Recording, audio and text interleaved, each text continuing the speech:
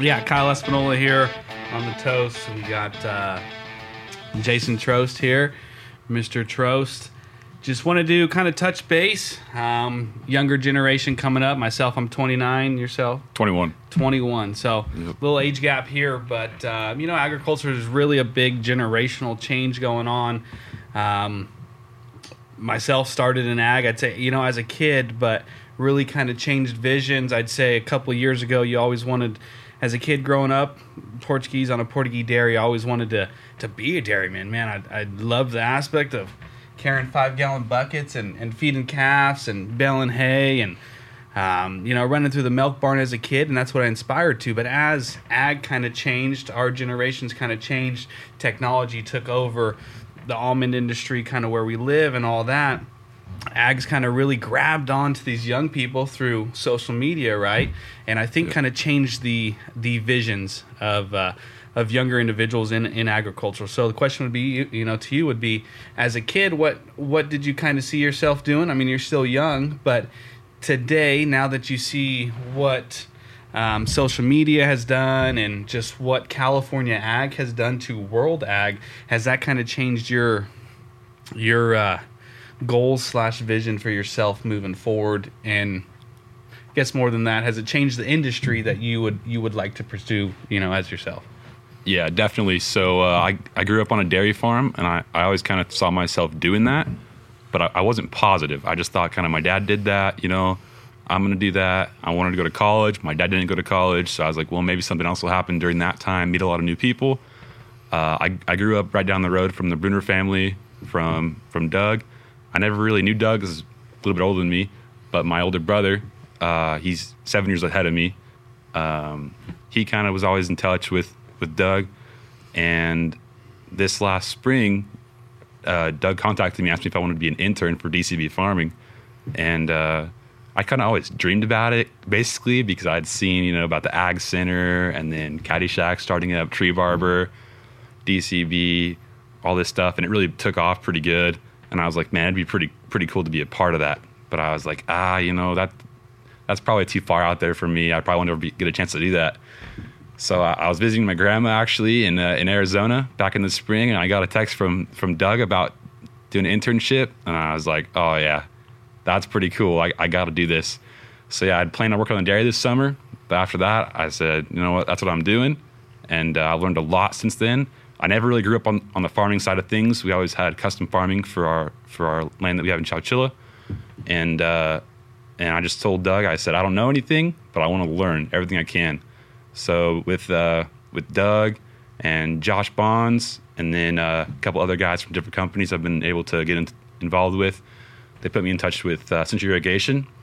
I got to work with Richie Medeiros a little bit, shadow him, and now I actually go through him for ordering almost all of the water treatment supplies that we use for DCB farming.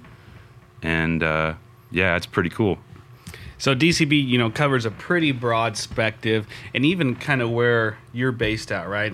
Road 9, Avenue 25. You got it all. You got a dairy, you got tomatoes, you got corn, you got almonds, you got, what's his name's growing onions or whatever the heck he's got going on there. So artichokes. Is there artichokes, Yep. What drew it, to away from the dairy into the custom side? Was it almonds? Was it the just pure equipment? Was it a commodity, or was it just atmosphere and camaraderie of what was going on at the Ag Center / DCB? Definitely, I like equipment a lot. That's pretty cool. So I like that side of farming. The people a lot, because I saw Doug bring in a lot of good people. You got some really good people at Caddyshack, Tree Barber, and I wanted to be a part of that. Yep. And then I've always wanted to get into farming. I never really knew if I'd be able to get into farming, but then I've kind of had this opportunity right now to intern for Doug and Josh, and yeah, it's really cool. So you're still 21, so a little bit younger. Do you, now that you've kind of branched off and taken this little role, do you see other friends of yours or other individuals in the same group saying, hey, maybe it's time for myself to maybe branch out, spread my wings, and see what else I can do in a different atmosphere? a lot of my close friends, they're still going the dairy route. They grew up dairy, and they're doing that. I got some other friends that are going into marketing from dairy families. That's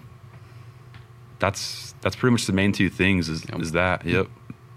Anything that you think you learned growing up in a dairy family that could transfer with you to basically any other job, any other commodity, any other position you're going to hold, for the next 10, 15, 20 years? One big thing that I've seen with my dad at the dairy is working with other people. You got to be able to, especially if you're managing other people, you got to be able to work with them, understand what they're doing, so you can help your business grow, succeed.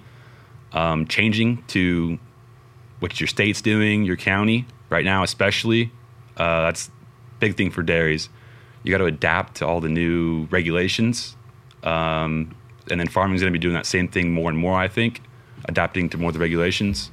Back to that regulations. Now, your dad, Jeff, decently well, not very well. Obviously, a generation up now.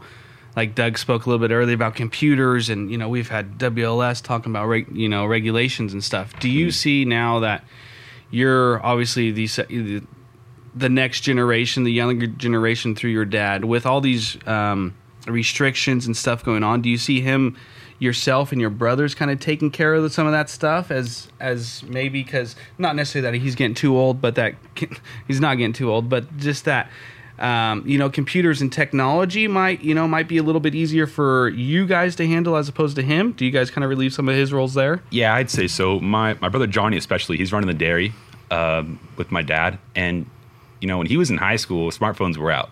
My dad was in his 40s when smartphones came out, so he wasn't used to it. And whereas Johnny's kind of been, I guess, raised with technology, so he's way more advanced. No offense to my father, but he's way more advanced in using it. So, and now with the dairy, every cow's got a computer chip in their ear, and everything's electronic. Also, they've got collars. I've seen that. What do those collars read? The collars, they'll read if the cow's standing up, laying down, eating. It can tell when it's eating. It can tell when it's drinking water, and it tells you everything. And it all goes back to the computer at the office, and there's some color coding in there, some numbers. And if a certain cow, if it notices that it hasn't ate very much that day or that week, it'll send a code. Like maybe that number will be red, and it'll send a notification that, check on this cow. It's not doing within the right ranges of the certain amount of things during the day.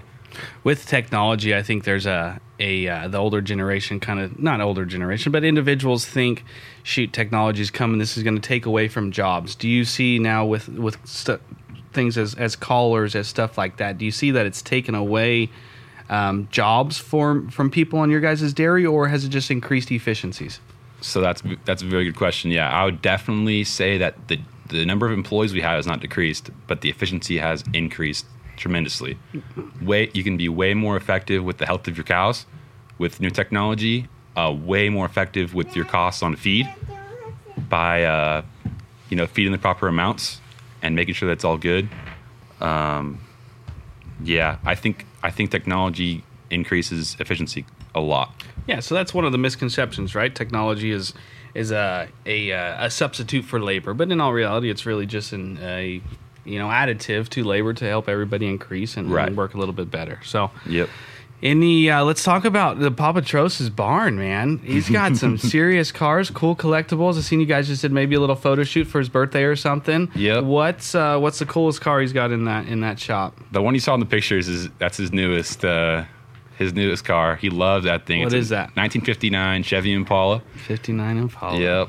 Fully redone. Everything. It's got a full air ride suspension, and it's got a motor out of a 2016 Corvette, 455 horsepower. Yep, no joke. And right when he bought that, he told my brother Johnny, who's pretty good with wheels, like we like to do stuff to our trucks and everything, and he went and got him some sweet custom wheels made. So now he's got a Corvette too, an actual Corvette, right? Does it? Is there any races going on between the two? The old school with the new engine. Not yet, but I am going to say the fiberglass car probably goes a little better. It looks sweet going down the road. Yep. Well, hell yeah, appreciate it. Thanks for joining us here today, and Absolutely. hopefully it's a little a little insight on what the next generation is looking to do with their future, how technology is evolving, and how technology and labor can still coexist efficiently, right? Right, absolutely. So, well, Yes. right on. Toast? You don't got a beer? I got a beer? No. Hell yeah.